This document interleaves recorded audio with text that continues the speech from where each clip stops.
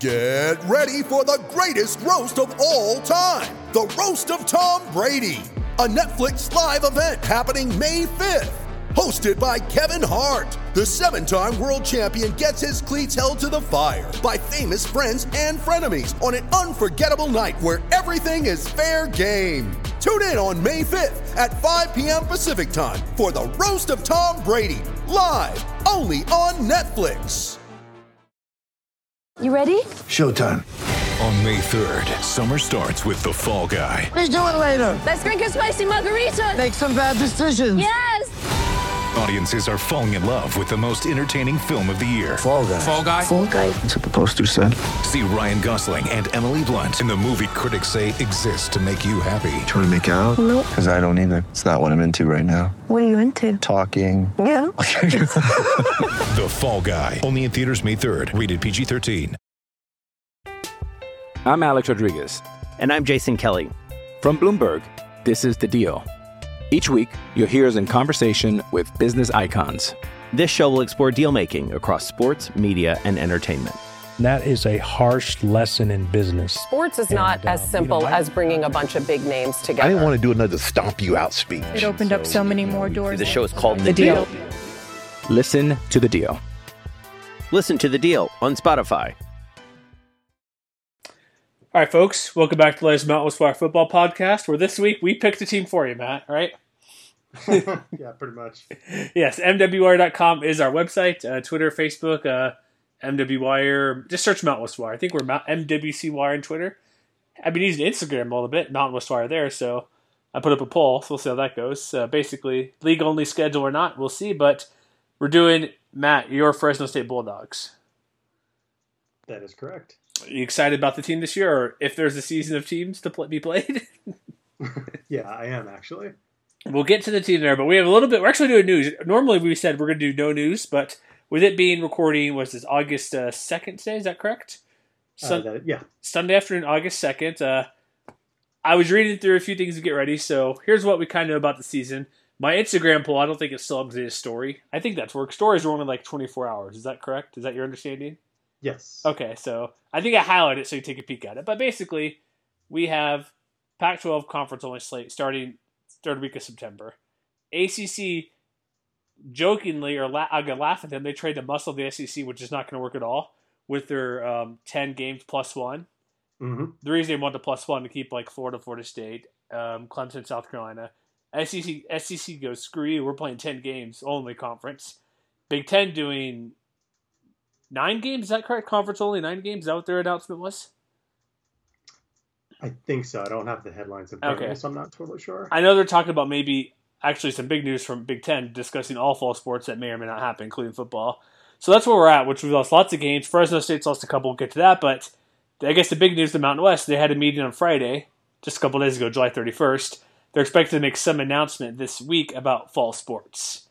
Would you take a gander? Are they going to go the Conference USA route, saying you can schedule your 8 games right now in league play and whoever else is available to play? I don't know if they're going to go to quite that extent. It would not surprise me, though, if they ended up doing a +1 because, and this is something we brought up, I think, in the last time we talked about potential schedules. Like, if there's money to be made, like they're not going to walk away from those handful of BYU matchups, for instance. Sure. And people want to say just screw BYU, but it's like, yes, but why be a jerk in this situation, right? We don't have to be. And I don't know what they'll do. I think they may lean toward that because how many SEC games do we have? In the article, was it 4, I think? Because you had Fresno, Texas A&M. You had Arkansas playing whoever they want to play and probably losing. Was there a Vanderbilt and something else? There was like 4 games on the schedule. Yes. I wrote it up. I forget who. But at the point right now, it's an 8-league slate. It's tricky with Fresno. We'll get to in a minute, but just they're not starting fall camp on time on the 7th. San Diego State is penciled in. New Mexico already pushed back to start a fall camp. They may do a switcheroo with Idaho State and New Mexico State, which makes sense to open with that game, 2 in-state opponents for week 0.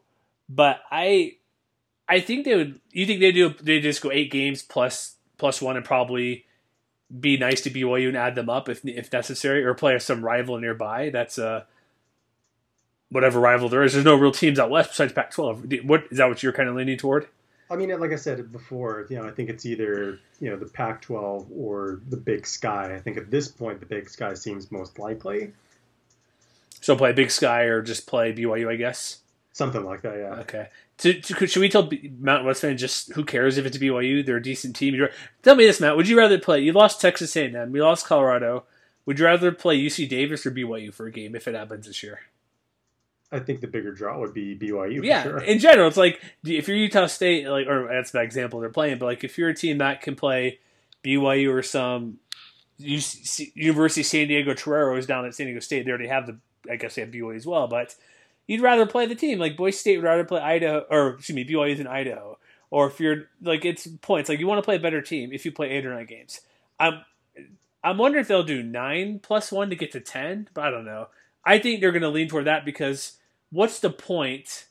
Like, we'll get to Fresno in a minute, but like we've seen what's going on in baseball, right? Everything's going haywire. Yeah, they're doing 7-inning doubleheaders, which is fine, and quirky and minor leagueish, which is fine. Their games have been canceled, postponed. Marlins, Cardinals, Phillies, all handful. It's a lot. Too it's many. Like a third of the league. Too many to count, right? At the moment, and so I get baseball travels more. You're thinking football, okay, you're traveling 5 times a year, or 6 or 7 times a year, but you got a student population, you got all sorts of stuff going on. So, like, the travel-wise is not a big deal, but it's like who's on campus to do it and to go play.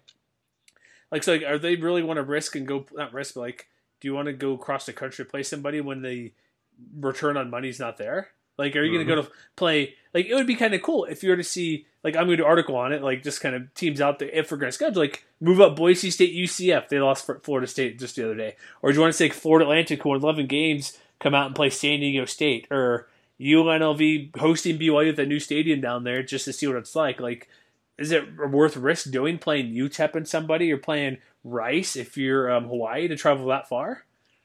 I don't know.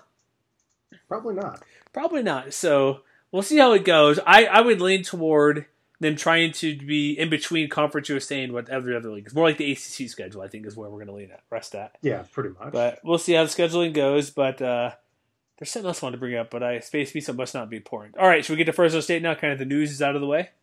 Let's do it. All right, so last year Fresno State was, not great. They took a little bit of a drop-off, right? I would say that if we wanted to boil it down to one word, they were definitely frustrating to watch. Mm-hmm. And kind of thinking about one of the questions that we got posed to us, I believe it was fake Coach Mummy was wondering what the pandemic is doing to the viticulture on campus. And I have to think that if there is a season that this year's Bulldogs won't be driving people to drink so much. Mm-hmm. Which I don't know if that's good or bad news for the winery. But if you look back on what the team actually accomplished last year, like there were plenty of things that they were either average or above average at. Like if you look on a points per drive basis, for instance, they were still above the national average on offense. They were 53rd in the country, 2.39 points per drive. And, the defense could still create turnovers because they were +4 in the conference, mm-hmm. and that was 4th overall among the 12 teams. But then, if you break it down by what actually happened, they had some especially rough mistakes. They had some stretches where the offense wasn't effective. They had more stretches where the defense was, had fallen way off from where they were from the heights of 2017, 2018. On a points per drive basis, they fell all the way from, they were 2nd in 2018 and 89th last year.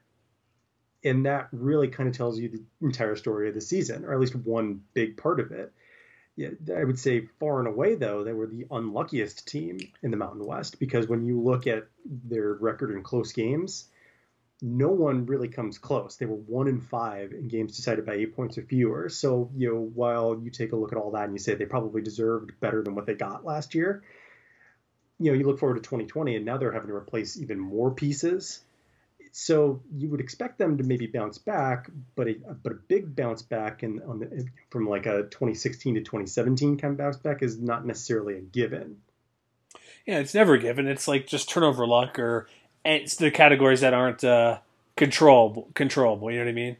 Like there's certain ones where you're guaranteed to get better, or you're never guaranteed to get better or worse, but there is some luck involved here and there. But defense wasn't terrible, but I think where do you think the blame was last year? Was it the offensive line and quarterback situation, not throwing to their tight end Rice last year, who didn't get like his first touchdown like week 10 or something? That's a part of it too. I don't think you can necessarily pin it on one thing. I think, combination.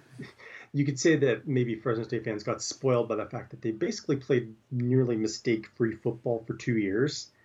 And I'm on the record as having been a Jorge Reyna defender pretty much all season long, but there is no denying that like when he made a mistake, for those of you who aren't necessarily baseball fans out there, they have these metrics that determine like the impact of any one thing that happens in a game. And it seemed like, there were you don't have to look any further than like the game-ending interceptions against both USC and Minnesota back-to-back. That really kind of set the tone for the entire year, I would say. Yeah, well, remember, like the USC game, he had chances to win near the fourth quarter and couldn't get it done. Like they were in that game to win, because didn't USC lose a quarterback in that game again? They lost JT Daniels. Yeah, that's when they lost him. And like I remember when USC played Utah, they chucked it to Michael Pittman, but he had a chance to win. He was an interception in the end zone, I believe, late in the fourth quarter. So there were he wasn't bad throughout the year, but when you hyper localize or zoom in on one or two areas, like, he wasn't very good. When big spots, he came up short.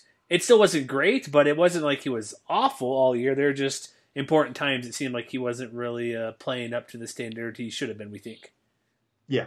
So they got a new quarterback, but I guess we go new coach, right? Is that the big thing, right? That is one of the big headlines. Kalen DeBoer, the new old coach, I guess you would say, because he was here and he was, one of those primary reasons why the Bulldogs were able to turn it around in 2017. And the 1 year that he was gone to Indiana, you look at what they did over there. They had a huge improvement on offense, including breaking in a freshman quarterback, Michael Penix. So having him back, I think, is definitely an asset, and especially since the offensive coordinator Ryan Grubb is also there, back for another round. In a lot of respects, the offense wasn't necessarily the problem last year. So even though they're having to replace quarterback, they're having to replace tight end, they're breaking in a bunch of new wide receivers at the same time. Like, it's not too hard to make the optimists' case because of the coaching staff that they have on that side of the ball. Yeah, and then having him back too, they won 2 division titles, one overall, and so he's doing something right. You know what I mean? So that's the hope. Like new coach, like a lot of new stuff coming in and replacing whatever. Because with Tetford's, was it his official his heart issue? Is that the reason why? Was that the kind of the Because he had to issue in Tampa Bay, I believe, as well in the NFL. But bringing him back, I was like, okay, we have a guy who helped us win 20 plus games. He did well at Indiana, which isn't known to be great offensive football. And I think this is given the circumstances, I think we mentioned this back in whenever the hire was made. This is the best move they could have done. Not putting it made the most sense. That's what I mean. I don't mean to see condescending. That's the best thing they could do. No, you're right. It makes the most sense, and it's a good move as well. It's both of those. Yeah. And so we've all, if you're a Fresno fan, you've seen what they've done the past couple of years. But now it's okay, last year was kind of weird, but I don't think as we go through this, I'm not going to expect them to revert back to those 2 years because, they had a pretty good quarterback on that team as well, right? Mm-hmm. And so a good quarterback on the team. Marcus McMaryion came in, did quite well. They won. It's going to be, for my end result, it's going to be kind of an in-between from last year to the past couple years.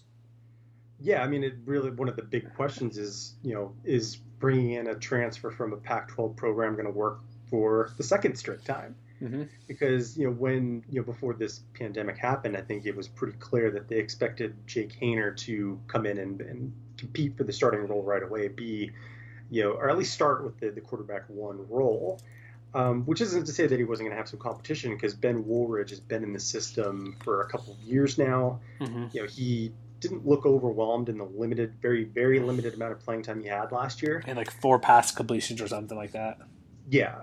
So, those two guys made a good start, and this is something that I feel has come up with every other team preview we've come up against, because it seems like literally everybody is replacing their starting quarterback from last year. Mm-hmm. We don't know what that production is going to look like because, Reyna wasn't abysmal last year. Like, there were a lot of things he was good at. You know, he was elusive. He could extend a play. He wasn't afraid to try and make plays down the field. It was just, you know, a lot of those instances didn't necessarily work out. And so, you know, if they regress even a little bit as far as like interception rate, for instance, because I went and I did the math, and with McMarion between 2017 and 2018, they had an interception rate of about 1.5%. And last year, Reyna had an interception rate of about 3%. So, you know, it doubled in one season. And so if that regresses even a little bit, you know, that is the difference between, you know, one turnover that puts pressure on the defense, or, you know, just the ability to extend a drive, or even if things don't work out, to be able to pin an opponent down on their side of the field or something like that. So it's one of those little things where you don't necessarily, it's easy to look at the raw number, but I think that the rate number is especially important in that regard. So, like, what do you see at that position then? Like, we've seen what, like, transfer quarterback, they have one again, obviously, Jake Haener there, but when they brought in McMarion before, we all thought, and you've written articles about it, transfer quarterbacks, or grad transfers specifically, are iffy at best. McMarion came in, mid-August? Wasn't it something like that? Or during camp? Didn't play until league play started, came in and played quite well. But this time, if Haener and Woolridge, or it may be, they have guys who've been around, but then again, they've had no spring practices, and as we said before, their fall camp probably going to be delayed. Yeah. So, like, how does a new coach, like, I'm assuming, this is me clearly assuming, like, we'll get with the positions and offense, but I'd have to say the offense never really diverted too much from Kellen DeBoer pre and after now. You know what I mean? It's only a 1 year gap. Not really. Yeah. I can't remember if we'd mentioned this previously, but it's worth keeping in mind that DeBoer and Grubb go way back together. So, you know, they were together at Sioux Falls on the NAIA. They were together at Eastern Michigan, you know, when Grubb was running the offensive line and DeBoer was the offensive coordinator. And, you know, so the dynamic is a familiar one. And that, I think, is one of those things that really gives them a leg up. And, you know, as we'll get to when we get to some of the other positions, quarterback might be the big question, just in terms of, like, production having to be replaced. And a glamour spot, too. But every other unit on the offense has a lot of contributors coming back. And with that continuity, you know, of the offense, like, you know, there's not going to be a lot of changes. Like, for instance, like there might be with Hawaii, where they're not going to be running the run and shoot anymore, but they might be doing the air raid, but they aren't necessarily the same thing. Like, there's no transition like that between what they were doing last year without DeBoer and what they're probably going to be doing this year with him. I guess what helps now, like, we'll get to running back Ronnie Rivers, but they have a good running back. That clearly helps. And, like, even, like, I said this a million times, so if you've heard every podcast, apologize for repeating, but he may be the 5th or 6th best running back, but the league has really, really good running backs, and so it's going to be an elite position. Like, you know the other guys with George Solani at Boise State, or if you go to Charles Williams, David Valladay, I'm behind Jalen Warren. I think Rivers is slightly above him. But, like, they'll have, the offense he will adjust to what they have, but I still think they'd pass a decent amount, you'd have to think, right? Like, there'd be no reason to go away from what made him a good coach and getting these promotions throughout the past 5-6 years of his career. Yeah. So what do you expect, like, from quarterback? It's going to be a full-on battle between those two guys? Or is there a third person I'm missing? I mean, they did bring a couple of JUCO guys in, but I would be very surprised if any of the more recent arrivals end up getting more than a look for, like, the backup job. I really do think it's between Haener and Woolridge. So what did Haener was at Washington, so he's been with Chris Peterson. He was who's been up there? Jake Folson at Washington, right? You mean Jacob Eason? Or Jacob Eason, sorry. They've had a couple he lost guys. The starting job to Eason. Yeah, and so he was, if you're in the mix for him, he was a pretty good quarterback in his own right. That's not it's a good guy to have. You know what I mean? It's like he wanted a chance to play, and I get it. You don't want the starting battle. You're running low on eligibility. And so coming out of high school, he's a pretty highly regarded recruit to be in contention to be a starting quarterback at a Power 5 school in the Pac-12 where they were a top 2 team when he was there. Yeah. And so, like, he's not some slouch who's just like, oh, I need a transfer, not playing. Like, even with Marcus McMahon, like, good talent, Oregon State, not a great program, but he ended up being very well at this, whatever, flip the switch or changed or in Fresno State. So if that's a repeat of that, Fresno State fans would take it, even if it's, 70% of that, and he's the guy, that would kind of be very much better than last year. Yeah. So do you have any edge of who it would be? Like, you have the guy in the system or guy who's been here since, when did he even come in? Because he transferred last August. Has he been in since January? I believe so. Yeah. So he's been around. The exact timeline. Been around, but not really practicing clearly. No, I mean, and that's one of those things where we haven't really brought it up on the team podcasts, but that's one of those things where, where some teams like Air Force and I think, was it Wyoming or Colorado State that was able to get some Utah State had a couple, like 3 or 4 at most besides Air Force, which got the full thing in. Yeah, so Fresno State was not in that boat. And so it may be that there's a longer learning curve when it comes to actually getting everybody on the field together and, just having, getting timing down and things like that, all those little things that are kind of invisible to the outsider eye. So, I would think in that case that Woolridge might have a better shot at the starting role than it would have been otherwise under normal circumstances. But I would still probably say that, they would not have brought Haener in if they didn't expect him to come out winning the job. Yeah, so I'm Alex Rodriguez. And I'm Jason Kelly. From Bloomberg, this is The Deal. Each week, you'll hear us in conversation with business icons. This show will explore deal-making across sports, media, and entertainment. That is a harsh lesson in business. Sports is not as simple as bringing a bunch of big names together. I didn't want to do another stomp you out speech. It opened up so many more doors. The show is called The Deal. Listen to The Deal. Listen to The Deal on Spotify. I think I'll be safe in saying this. Whoever gets a job, well, I'm hedging a little bit. I think it'll be with the new coach, new old coach, however you want to put it there. But I think it's going to be better than last year's position, right? Yeah, I think so. Okay, good. I mean, even slight improvement should make a difference in the long run. Well, it definitely should. All right, so if we go to running back position, it's Ronnie Rivers. He's been around for a while.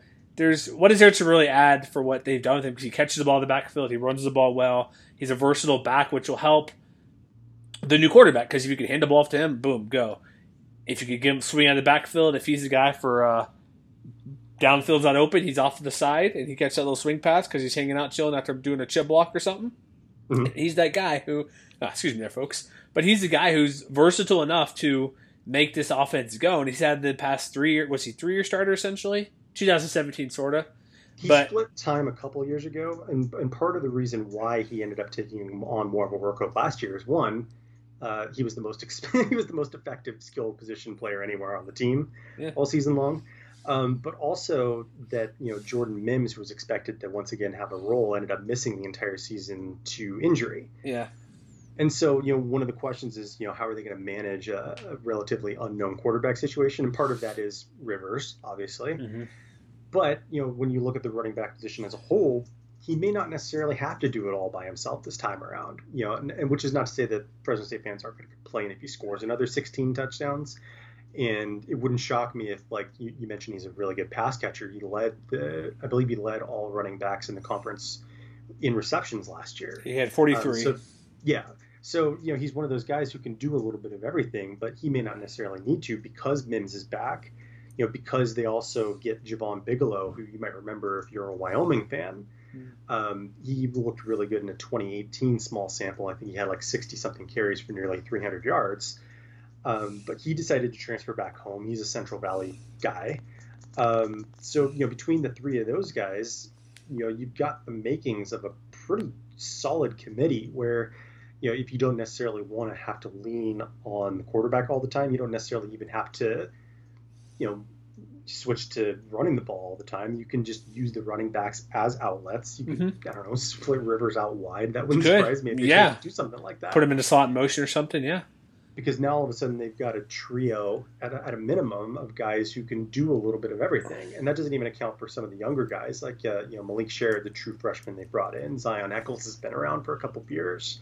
Savion Johnson, McKinley Lee. So, I mean, they've got options back there where, if the offense continues to run through Rivers and it works, more power to the coaching staff. But, if he needs a breather on a third down or after running the ball 3 or 4 straight times, that I think they have names in the backfield. They have performers in the backfield they can rely upon to do that. Yeah, and real quick, going back to Mims, he missed last year to injury, but him and Ronnie Rivers are kind of a similar type of style. Yeah. I'm just kind of looking over his numbers from that year. He played 12 games, 5 starts, so kind of split time a little bit. Missed a couple with injury, so missed the title game, the bowl game in 18. But he had just over 430 yards, the 100-plus attempts, 21 passes right there, and then he had 8 touchdowns. And was he also a return man guy as well?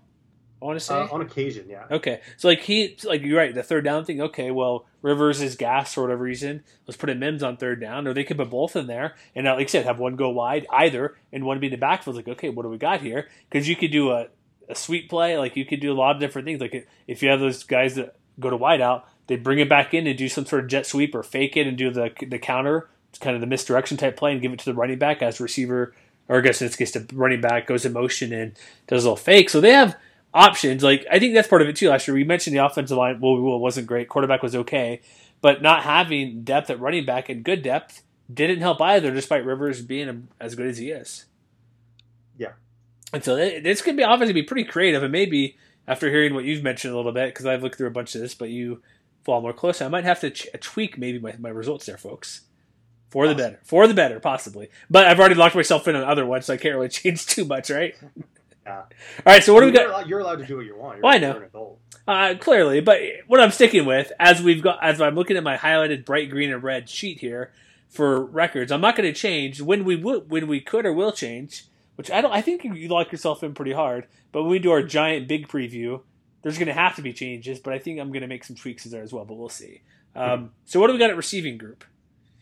So the receivers are, I guess if you want to put it succinctly, they're still mostly very young, but they also have a lot of potential because they brought in a lot of 3-star guys over the last 2-3 seasons. And, there really aren't that many upperclassmen. Like, Carrick Wheatfall is a senior. JUCO guy, right? Yeah, he came in last year from Blinn College, I believe in Texas, if I'm not mistaken. Yes, it's just outside Texas A&M. But I mean, beyond him, they've got a couple of other guys who are juniors, like, Zane Pope, who was last year's leading receiver, is probably set for, a role in the rotation. And Chris Coleman, fingers crossed, won't have to play cornerback this year. That he can focus on being a wide receiver like they wanted him to be. Yeah, focus on one spot, coaches. Come on, help him out there. But, those aren't the only guys. They've got, Jamal Glaspie, for instance, who saw playing time very sparingly last year. Emory Edwards, who I believe he missed the first part of the year with injury, but came out and acquitted himself pretty well when he got time. But, the guy, I think I mentioned him last year. I'm just going to mention him again, though. Jalen Cropper is a name that if you are looking for reasons to watch the Fresno State offense, you want to keep an eye on the guy who averaged over 16 yards of play every time he touched the ball last year. So he's going to be one of our clearly players to watch for Fresno. Definitely. Because, he's got game-changing speed. And, not everybody watched the New Mexico game last year because it was on one of those really far-flung streaming networks or whatever. But, there's a reason they wanted to get the ball in his hands and, on jet sweeps and things like that. Or just put him in space, make him be a return guy. And so, I'm not going to come out and say he's going to come out and catch like 80 passes for 1,000 yards or something like that. But, he's definitely one of those guys who could propel a rebound when it comes to big plays, because that was another one of the things that really fell off last year from, 2017, 2018, because in those 2 years, the percentage of 20-yard pass plays, for instance, it was 12.4 and then 12.7 in 17 and 18. Last year, it fell to 10.4. And, a guy like Cropper could have a hand in changing that. Wheatfall, who averaged 18 yards a catch, could also be a part of that. And then, a lot of the other younger guys wouldn't necessarily be under pressure to do that. If Zane Pope is a possession-type receiver who can just move the chains, average 12, 13 yards per catch, more power to him. And that's not even mentioning some of the other redshirt freshmen who could play roles this year, like Josh Kelly, like Rodney Wright. So, they've got a lot of options. And I guess if there's one thing that I'm most interested in seeing out of the offense this year is, there's been a lot of hype around these guys for the last 2 years, just in terms of their recruiting acumen. But this is where you're going to start seeing them produce on a fairly major level for the first time. So I'm very interested in seeing who emerges from this unit. Yeah, it's great to have options. Like, you want to, because it's one thing to have one or two great guys, which is good, or a bunch of nobodies. But it's also good, like, let me hope my analogy sticks here, but you have a lot of guys out there, like you mentioned. You want to have a couple stand out, because if you have 6 or 7 guys who are all about the same, you might not have anybody who's really, really good.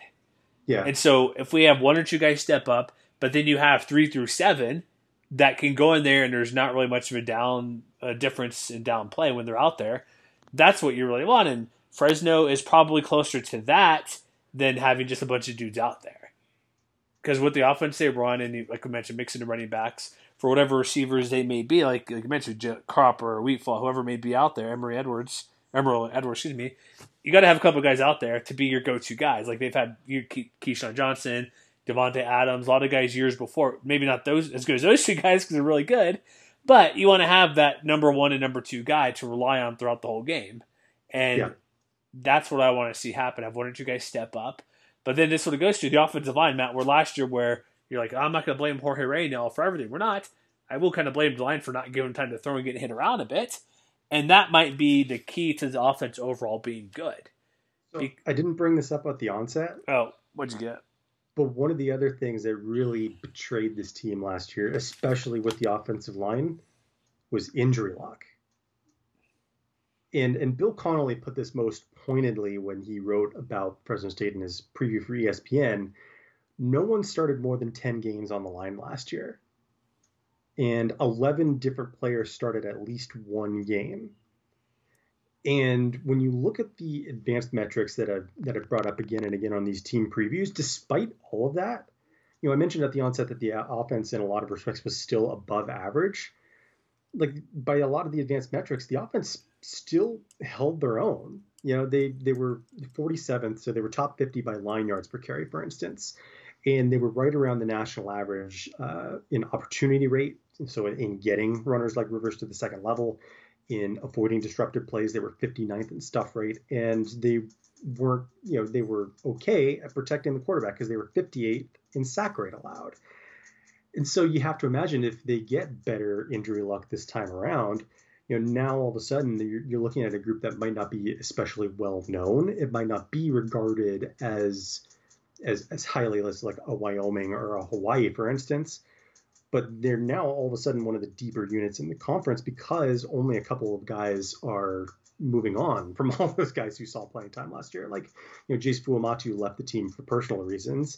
But Matt Smith at center is coming back. Cyrus Tuatel is coming back. Tuatel was the only guy, I believe, who was the only offensive lineman, who was listed on Pro Football Focus's all-conference team at the end of the year. And when the Bulldogs lost those two guys down the stretch, you could tell just by looking at yards per play that they really missed those two, because in the first 8 games where both of those guys played, Smith and Tuatel, they averaged 6.3 yards per play. And without them, they fell to 5.45. And that doesn't even account for all the other guys coming back. Like Dante Bull is going to have a full season at left tackle. Tyrone Sampson, who is one of the more highly regarded recruits of the last few years, 4-star guy coming in. With Smith at center, he can slide over to guard. Nick Abbs is coming back. So all of a sudden, you've got 6 or 7, 8 guys who, in the event that, fingers crossed, knock on wood, somebody suffers another injury and they're out for an extended period of time, they already have a track record of not necessarily falling all the way off.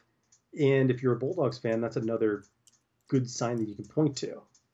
Exactly. It's like you got to have guys block and put. It's different than the receiver group. If you have depth at the offensive line, that's what you want, because how many times have we said going through any team this year, like I remember last week, Boise State had 7, like they played 8 different starting lineups in their 14 games. You'll say this guy played 4 different positions throughout the year. They had a month between September and October where 3 of the 8 games never had a different starting offensive line. That's how you gotta be a good team. So having the depth there is good to figure out who's going to start, but you want to try to limit. It's very simple, but it's hard to achieve sometimes. Like it is injury luck, which we get to a lot. But if you have guys out there who can block, and you have enough of the guys, and there's no turnover luck, or not turnover luck, like injuries or tweaks, is have you sit out and you shuffle the line every week. Mm-hmm. That's how you want to help a new quarterback. It's simple. But exactly. You got to keep healthy. I know it's super simple just to say, but it's like it's clearly the obvious answer. It's like, okay, here's our starting 5. Great. Don't do it. I know some teams I've covered before. I think it was BOE specifically when they had a Robert and I there. They'd run in 5 in, 5 out. I'm like, that's a little iffy there, just because whatever reason. But that's good to have depth. But if they could keep a line consistent, like they're not going to go injury free, that never happens.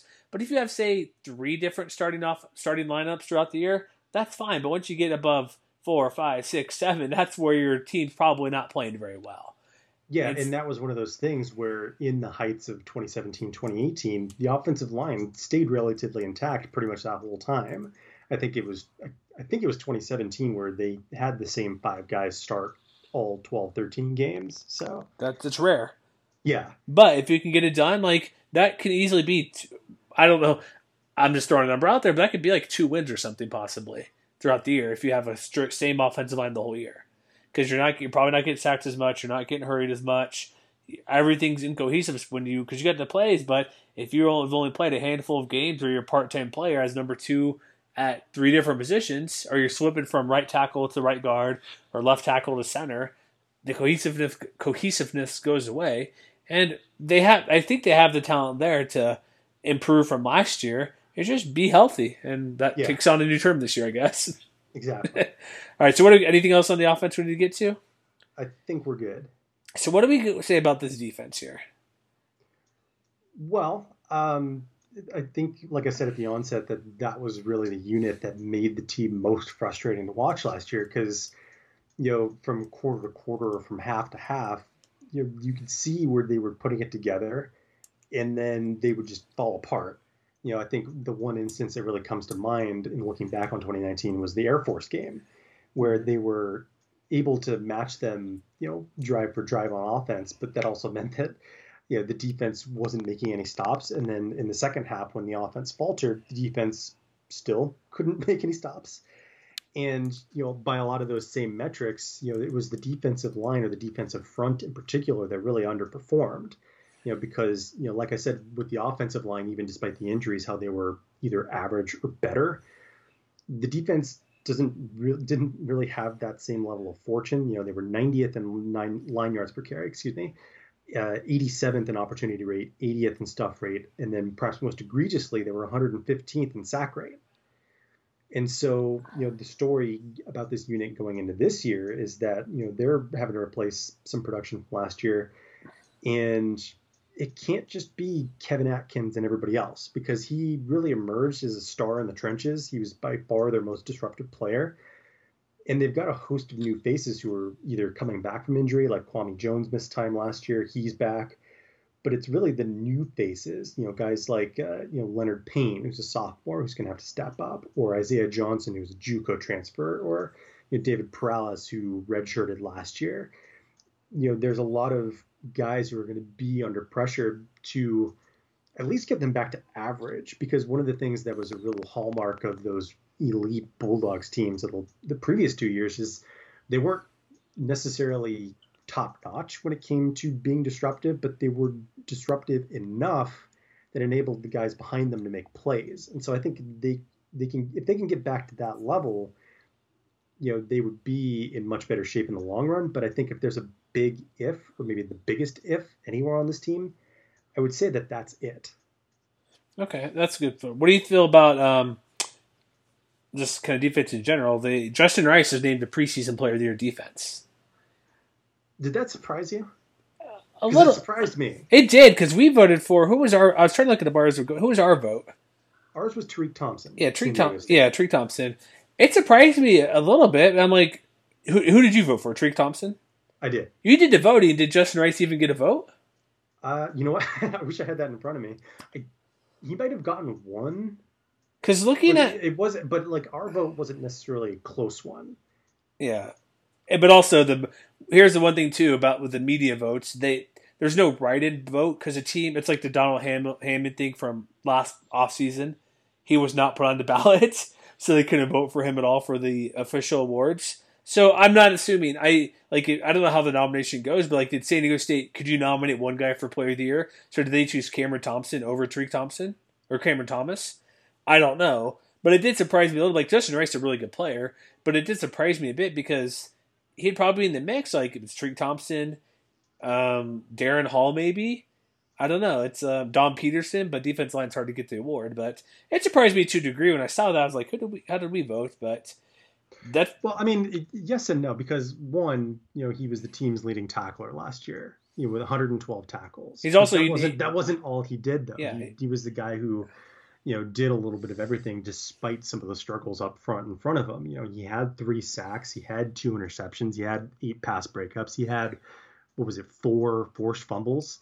So he was kind of like what we expected David Woodward to be like last year. And because the team struggled, not a lot of people noticed. There's that too. It's do you think he could be better than that this year? It's hard to say.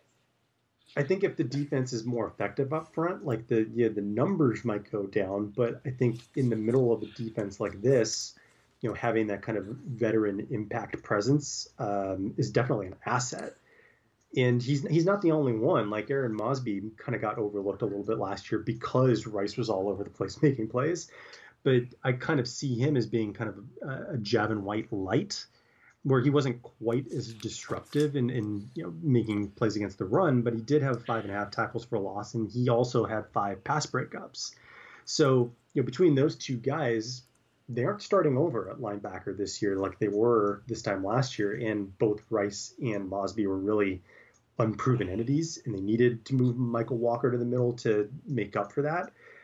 They've got 2 solid at worst, guys in the middle of that defense, and that's a much better place to be than they were this time last year. Yeah, I got Lavelle Bailey there, who had 6 TFLs last year. Yeah, and he'll step up probably for Walker being gone. But if Rice is as good as people say, it's one of those things where, okay, they'll double, triple him or focus on moving plays away from him, and then you could see like Atkins, well, that's defense lineman, but like other guys in that linebacking group, like, okay, we'll make the plays for instead, or some defensive end will make the play because they're going to run a play away from him or double him or focus on him more to move the offense away. That's already half a win as it is. If the offense like, all right, we're going to kind of limit our play calling in his direction. And then you have other guys who, okay, you limit him there. Well, you guys, other guys who are within reasonable percentage of being nearly as good as him, they'll make plays. Somebody's going to make plays. If they double him, well, that opens up somebody else because then you're playing on 11-on-10 football, essentially. And so that's how they can all make plays. And I think this group, could be, I think overall it's going to be better than last year. I'm not sure if it'll be up near the top, but I think the defense, it's too true, like you said. If you're losing and not playing well, it's hard to focus on guys. Especially if you're losing and you're a good defensive player, how much focus are you getting on if your team allows 30 points or 40 points? You know what I mean? In certain games you're losing, but you still had 12 tackles, 3 for a loss, and a fumble recovery. How much focus are you really getting unless you have a monster standout game with multiple fumbles, multiple picks, or more 3+ sacks? Yeah, and Bailey is one of those guys in particular, and I would say this about some other guys in the secondary, which we'll talk about in a moment, but he's one of those guys who, because he's a young guy and because he came on really strong in the second half of the year when they were shuffling in a lot of players on defense, he only had 5 starts, but he did have 6 tackles for loss. And so he's one of those guys where if he comes in with an all but certain handle on a starting role, however much he can avoid growing pains in, growing into that, kind of nickelback maybe type role, if you want a comparison as far as roles, not necessarily athletic ability or anything like that, but like a Kekaula Kaniho type role. I think that's what they're expecting him to do, to be able to defend the run and also, defend pass over the middle or be responsible for at least part of that. He's one of those guys as a sophomore, as a guy growing into a much larger role. How is he going to handle that? Is there going to be inconsistency? Because if there is, then the rebound, the positive regression, or whatever you want to call it, may not be as great as some Bulldogs fans might be expecting. There might be a little bit of a learning curve, but we don't necessarily know if that's the case. Okay, so what about the secondary that lost basically half their guys? They lost the other half of those. Okay, of those elite teams because they lost, who was it the year before? They lost Mike Bell and someone whose name is escaping me, and I feel bad about that. But this year they're losing Juju Hughes, which is probably the biggest loss anywhere on the defense, and they're losing Jaron Bryant.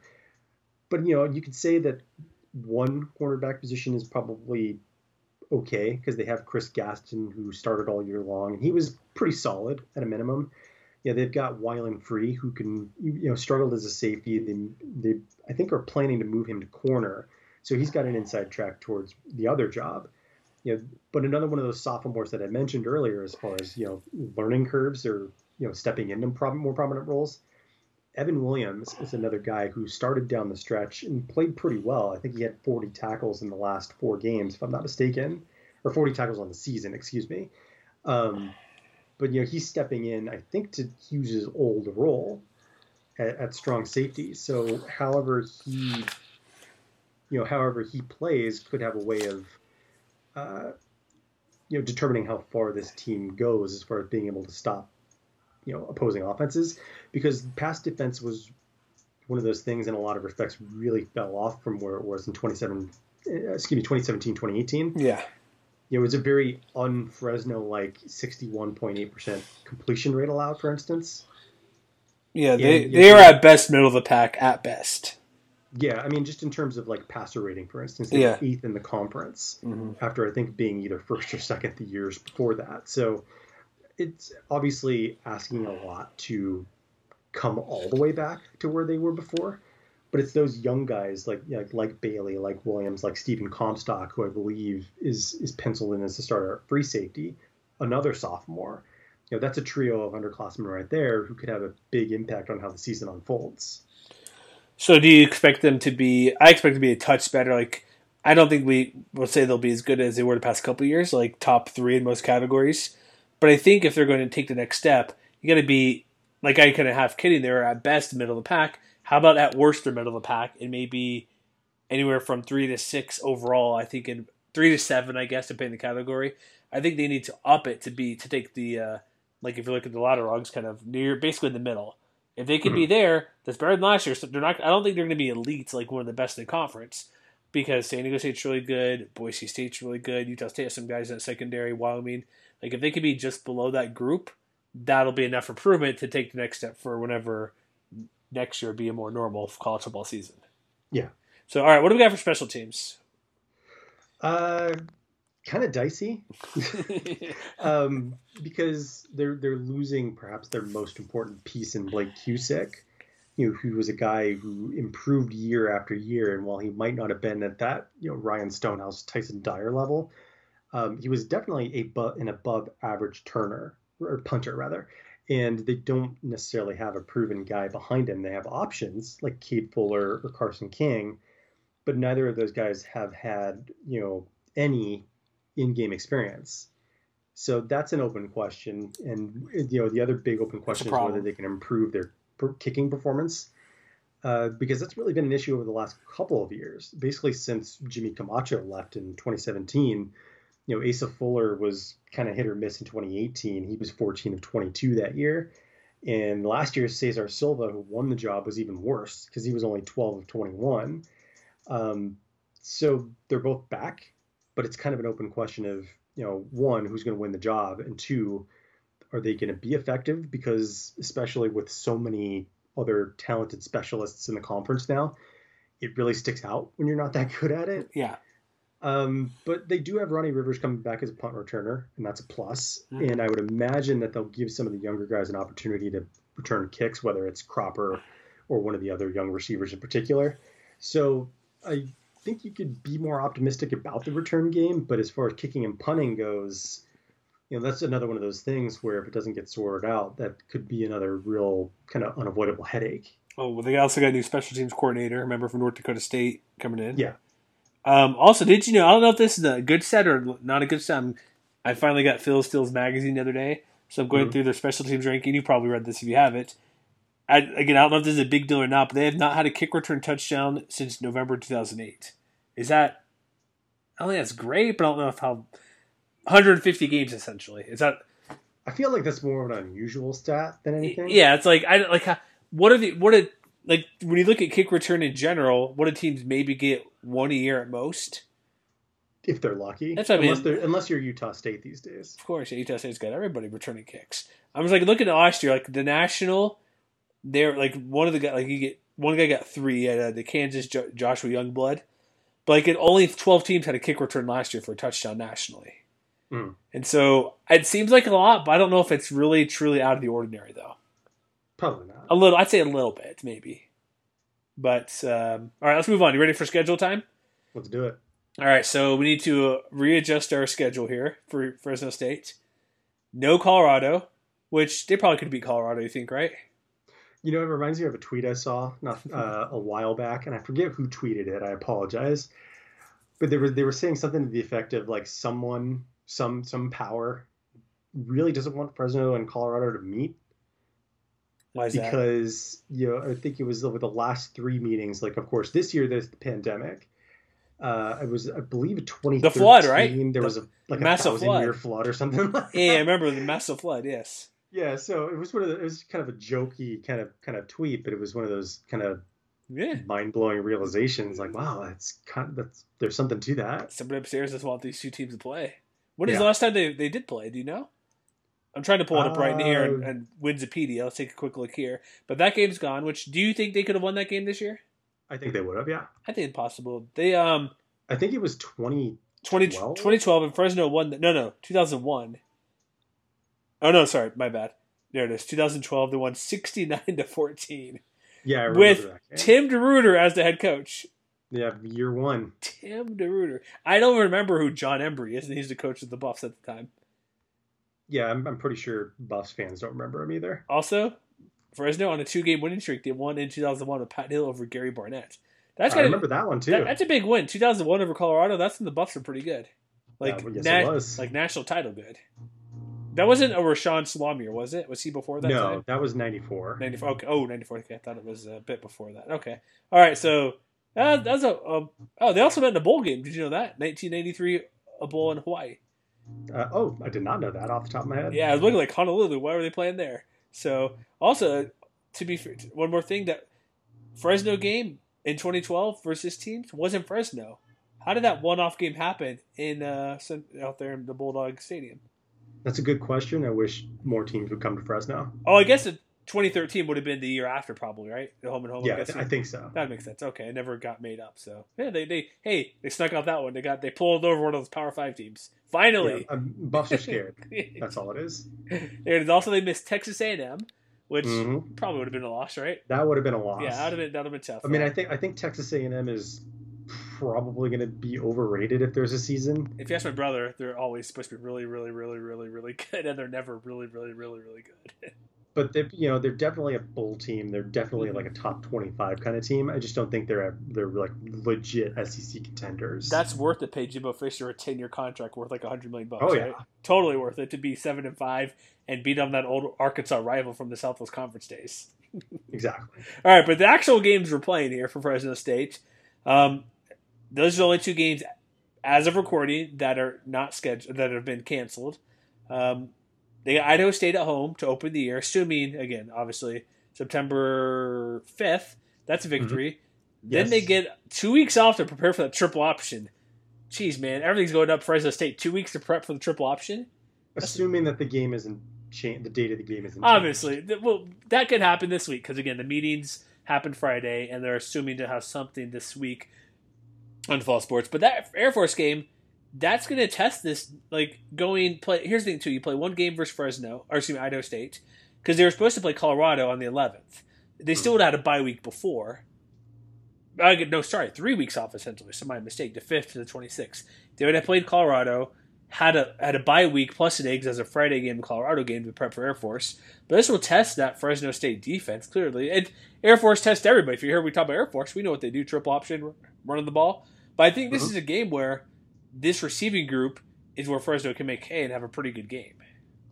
Yeah, I mean, if you listen to our Air Force podcast, which, again, if you didn't listen to it, we added something after the fact, but we originally recorded it before the news came out that Donald Hammond is not in good standing. Yeah. And so while there hasn't been any official word as to his status for 2020, we've said all along, we'll say it again.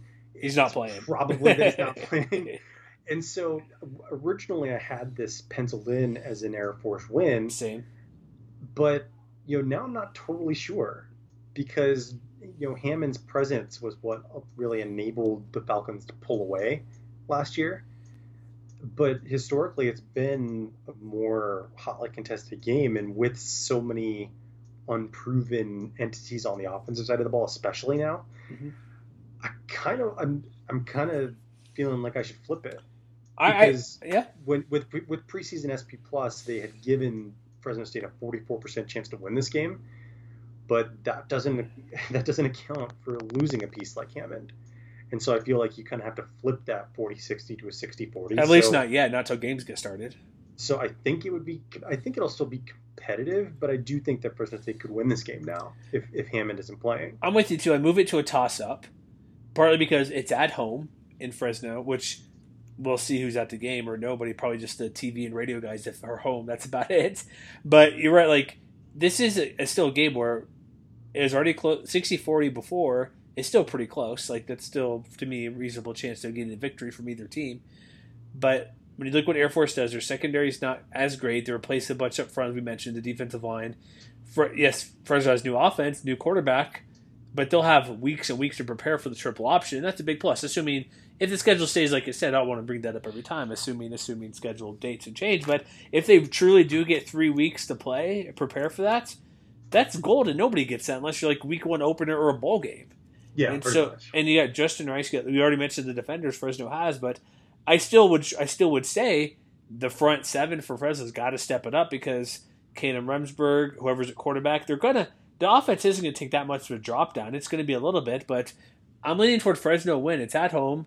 They have a good running back depth in themselves. They'll take advantage of that Falcons secondary, and so I got a Fresno with the win. Sounds good to me. All right, so what's the next game? Is it Colorado State? That is correct. I think this could be a shootout. I think you're right. I mean, it kind of was last year. Can we do it again?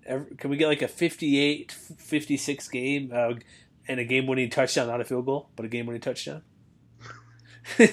So you want it to be like a repeat of last year's Fresno State-Utah State game? Why not? I like the offense. Everybody knows I love the offense. Apparently I hate defense, but seriously, this game, like, there's good receivers on Colorado State, clearly. They have a good quarterback. But I think Fresno, like, again, listen to our Rams podcast. The Rams defense hasn't been great in years. And I'm not going to trust them to come up and stop any offense that's pretty good. And Fresno's going to have an above-average offense within the conference. This will be a test for the secondary for Fresno, which should be pretty good. But I think when you kind of look at the strengths and weaknesses at each side, like, okay, offensive line Fresno should be a bit better, but they got the running game that's really good. The Colorado State off defense, again, not very good. But the receiving group, Dante Wright, Nate Craig Myers, Warren Jackson specifically, they're going to probably light up that Fresno defense. It's going to be, like, it could be whoever makes a stop here and there. And if I'm looking at stops, I'd lean toward the team that's a better defense in Fresno State. See, I would agree with all of that. But I would say right now, Colorado State has more... I would say they have maybe slightly more upside or more established pieces on defense. And I think, when I was thinking about my projections for the Bulldogs season in particular, what I think they might struggle with the most is top-tier offenses. Just because they're having to replace, especially on the back end, so many people. And so I think going up against Colorado State with an above-average quarterback and with a very far above-average wide receiver unit, that I think, again, I wouldn't surprise you if it'd be competitive. I do think Fresno State will be able to put points up on a lot of opponents. I just have a hard time seeing them keep up. So if you already listened to the Rams podcast, you already know I have that one penciled in as a Colorado State win. But I don't think either team is going to necessarily run away with it. No, I think they're both the strengths and weaknesses counteract each other, so make a good game. Mm-hmm. All right, then you got New Mexico State at home. That's a win, right? Yes. We've talked about how New Mexico State lost a lot of talent. They're not the team from a couple years ago who won their bowl game in the Aggie Bowl at the Nova, Arizona. Is that a home loan game? Bowl game? Is that what Nova is? Home Loans Arizona Bowl. There you go. That when they beat Utah State, it's they don't have the same talent before. They're struggling, to say the least, right? Yes. Like it's a hard job. It's independent, out west, very few teams to play. So it'll be a victory for Fresno State. Right here, Matt, I got them 4-0. I don't.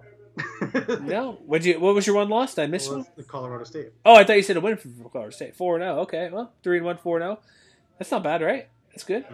How are we gonna determine who gets ranked, man? Because if you're playing against each other, you're not getting any respect for beating these teams that are not playing the SEC or Pac-12. That is an excellent question. That's why as much as we hate but still write about preseason rankings, if you're ranked, that's going to be a huge advantage for anybody. All right, so they go to Nevada. This is going to be a really good game too, I think. Just because it's on the road in Reno. We've already heard what Nevada... Also, we did mention Nevada did lose a transfer quarterback, but it's not one who's starting, so there's no too concern at the moment. They still have Carson Strong, obviously. Toa, the running back. They got some receivers. Don Peterson's a really good defender.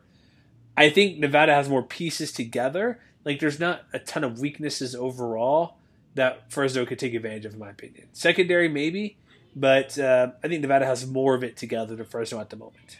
Yeah, I think you're right. And so, anything specifics about how you think that game could play out? Not necessarily. I mean, I think if Nevada struggles to run the ball like they did last year, and Fresno State can find answers for its pass rush, then that could be the kind of thing that swings this game the other way from where it was last year. Because again, this was another close game that Fresno State lost last year. So I don't think that there is that much that separates the two. Obviously, I'm very bullish on the Wolfpack just because of the experience they have coming back on the offensive side of the ball. But that doesn't necessarily mean that they are unbeatable.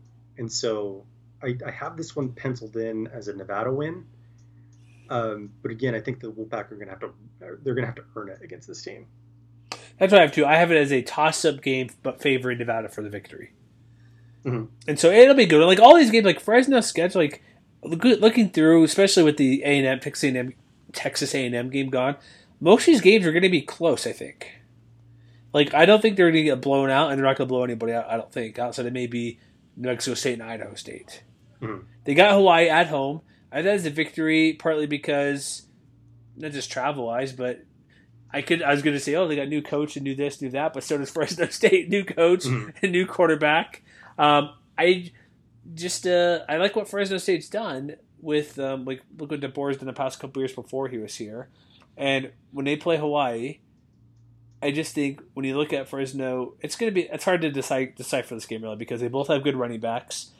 Hawaii has the edge receiving group and quarterback. Maybe I should switch it to a Hawaii victory because I think they have edge, but I think it'll come down to the defense for Fresno State, and that's why it'll be a lot of points. This might be kind of a similar outcome to the Colorado State game, like decent amount of points. Because Hawaii's defense is okay, but it's not great, and there's plenty of talent, especially if Ronnie Rivers, Jordan Min start doing stuff on the ground or getting a passing game altogether. This will be a fun game to watch because there'll be a lot of high-power passing by Hawaii, and then Fresno being a more traditional offense but still going 3 wide and shotgun and 2 running backs. Yeah, I mean, I think you're probably right about that. We already talked about this on the Hawaii podcast, but I do have Fresno State losing that one too. Oh, man, you don't like your Fresno State team. Okay, I get it. I'm kidding. Kidding, it's just a joke. All right, at UNLV, this is is there a trophy in this one? I want to say there is. There is not. Okay, good. I got it right for once because usually I get it wrong when there's a trophy involved. Fresno at UNLV, and this game's at Allegiant Stadium, right? It's not getting pushed to Sam Boyd. Not that I've heard. I think it's good. This game, again, Fresno's going to win because we have not done our UNLV show, so that'll be one of our next 2. UNLV and San Jose. Those are our final 2. The one way Fresno State would not win this game is if Charles Williams just goes off, which he can do, for like 220 and 4 touchdowns. Mm-hmm. I don't think he's going to do it because Fresno's defense is, even maybe not as good a couple years ago, still pretty dang good. That's the only way I think they'll win because we'll get to UNLV, like their quarterback. They already Armani Rogers transferred to Ohio or something where I don't know what the deal with that, people pumping that up as something big deal, which he wasn't going to start anyways. But also look at UNLV, their defense. We saw how bad they got torched last year in those games in secondary, Matt. And so it took them a little while. It took the Bulldogs a little while to put the Rebels away last year. Mm-hmm. But this year's Rebels are not last year's Rebels. And while I like some of the pieces they have on offense, just maybe a teaser for our future UNLV preview, I don't think it's necessarily going to be pretty on the whole. Or either team, or just UNLV? for UNLV. Okay. I agree with you, too. Like, it is Charles Williams, but outside of him, there's not much there, right? Maybe. I mean, I like some of their wide receivers. Yeah, I was about to say. And I think Kenyon Oblad acquitted himself pretty well as quarterback, which is why I don't necessarily think that losing Rodgers is an especially big loss. Neither do I. I'm just saying people are pumping up him transfer. I'm like, why? But it's that defense. Yeah, I'll leave it at that. Yeah, the offense has potential to do a few things, like I said, but Williams needs to have a huge game, and I was going to mention some receivers, but we'll dive deeper in that when we actually talked about the team. Then this is probably their toughest stretch at Utah State, host San Diego State, and then host host San Jose State. I have Utah State as a loss, but it's interesting because here's a couple reasons why. We've talked about Utah State. They've had some big changes too, so if you haven't heard our Aggie podcast, or even after it, they have a new quarterback most likely because Henry Colombi transferred to Texas Tech to follow Matt Wells, and that's because former Utah quarterback Jason Shelley is going to Utah State, and he, if you haven't before, went to the Pac-12 title game 2 years ago, was fine, not great for the Utes, but then Utah State also got Dante Henry Cole, who was at Utah, went to BYU for a hot second, and is now up in Logan. Him and Jalen Warren, I think it'll be, I'm putting it more toward a toss-up game because of that. But I still have Utah State winning, but it'll be a close one, being on the road. And if the running game is as expected, I think Jalen Warren pretty good. Dante Henry Cole was at Utah, but he's behind Zach Moss, who's with the Buffalo Bills right now, so he didn't get a ton to play. And the defense probably should be better with Gary Anderson getting back in part 2, year 2, I guess I want to say. Mm-hmm. And I think it'll be a close one, but I think Utah State may have a bit more together. Same. All right, San Diego State. I have this as a toss-up, but I don't know. What do you think?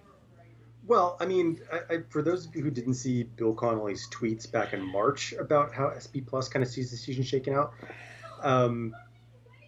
he mentioned that, according to SP Plus, that Fresno State has 8 relative toss-ups on the schedule. That's a lot.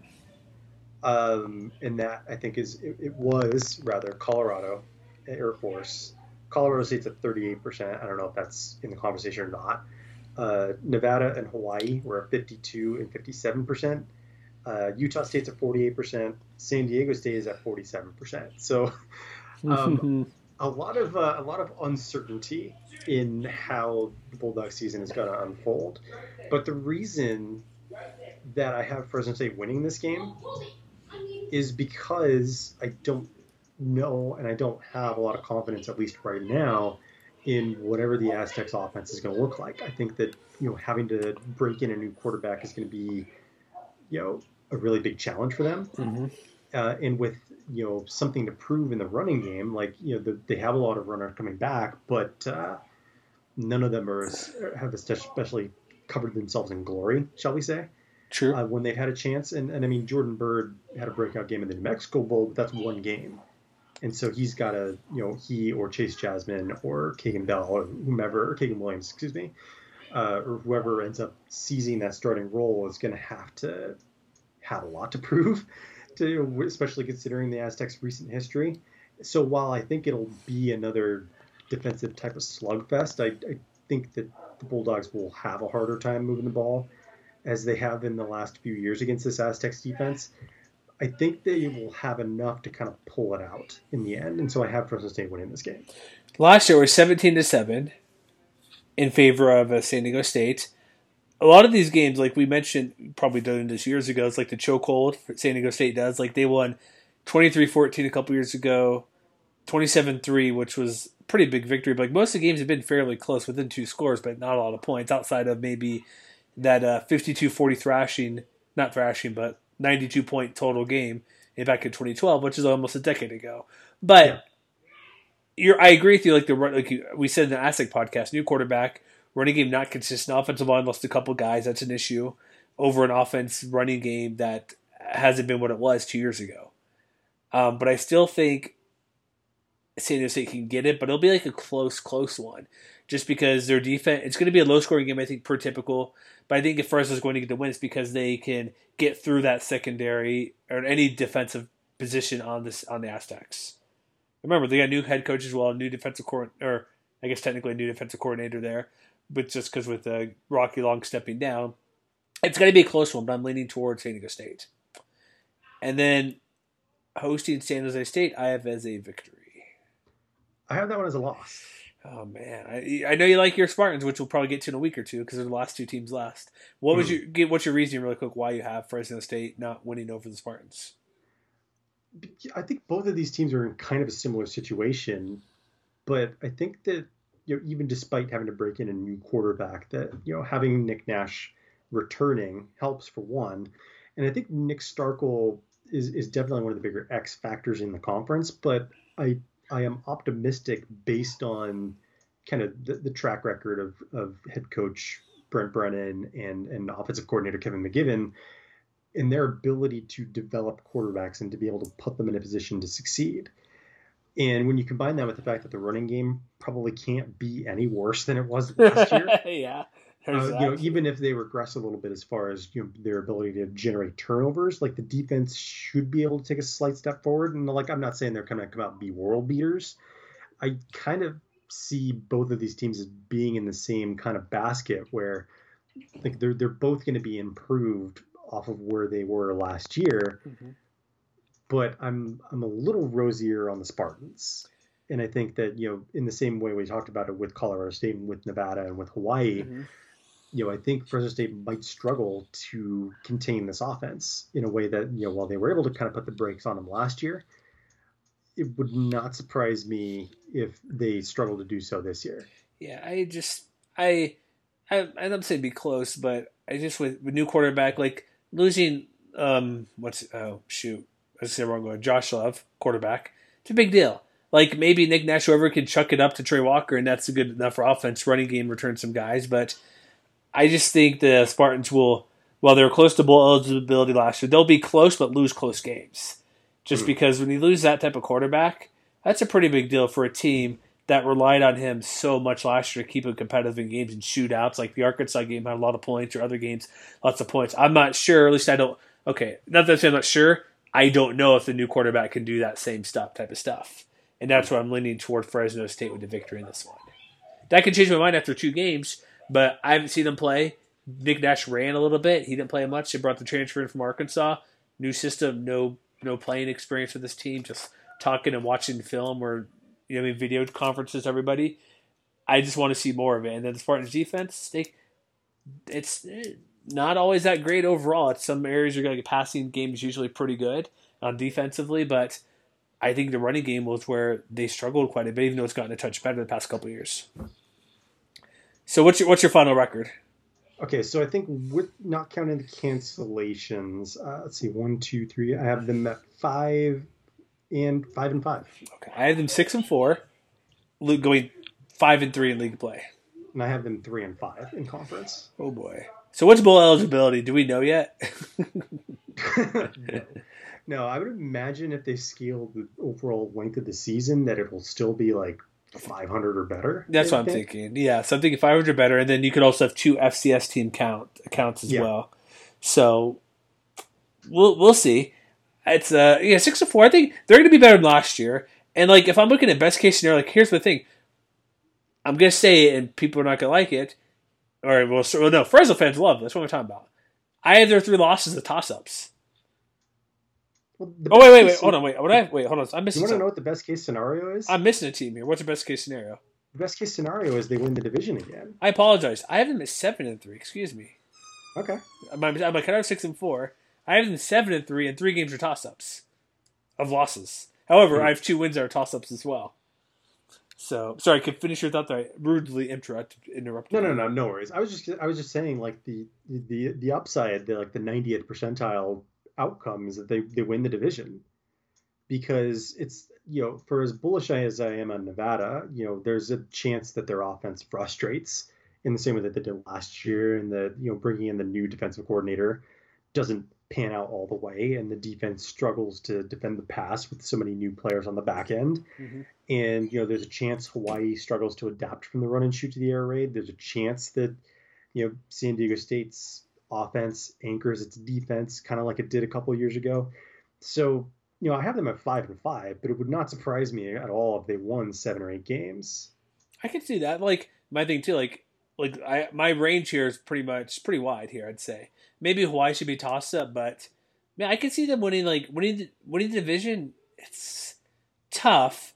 I still think it's Nevada, San Diego State, and maybe even Hawaii above them. But I think Aztecs and Wolfpack are my top two. But the tier below them, Fresno's right there, I think. Mm-hmm. So that's where I got 7-3. You had them again. Sorry, what was that? 5-5? 5-5. Okay, 5-5. A couple toss-ups. So we'll see how this schedule plays out. We'll have news hopefully this week. Fall camp start most teams next week because of week 1 games. Also, one thing we didn't note, if a team wants to, they can start September 29th. Or excuse me, not September 29th. August 29th, week 0. I don't see that being a possibility for Fresno because Idaho State and New Mexico are trying to switch things up a little bit. But keep touch on Twitter, MWC Wire, because there'll be some news this week. Hawaii's already, just saw right now, Hawaii's pushing back camp. A player tests positive. We got Fresno pushing camp back. San Diego State in pencil. I don't know, man. I think so. Didn't Colorado State have a guy test positive this week, or a couple guys? Not clearly detailed, but someone in the athletic department did. I love it when they keep it so private. Come on, people. Ugh, that's another story for another day. But that's it for today. We have 2 more previews left, folks. San Jose State and UNLV. To wrap it up, right? Am I correct on those 2 teams? Did I get it right? You are correct. Okay. And I promise we won't forget to put up a poll next time. Yeah, we'll put a poll for sure. I'll take the blame. I usually do that most of the time. You do sometimes, but I've been doing the last couple. So check us out, MWR.com. We have our offensive previews, our top 50s going on. We're going to have some position group rankings and just hopefully some decent stuff to talk about as we wait when the start of college football will begin, because it's technically scheduled. Matt, we're in the month of scheduled college football games. I know, right? But I'm not happy about it. I'm not excited about it. Are you? I'm holding my breath. Yeah, I think that's about all. That's what I'm like. Normally, it's, hey, football month here. We got football in 27 days. Well, I'll say this: we have scheduled football in 27 days. There you go. All right, so we'll be back next week. We'll talk to you then, folks, and just keep chugging along. Send us your tweets, whatever you want to do. Chat with us, agree with us. You can yell at us too, like that as well to fight too. That's sometimes fun when we get into it occasionally. But we'll see you next time.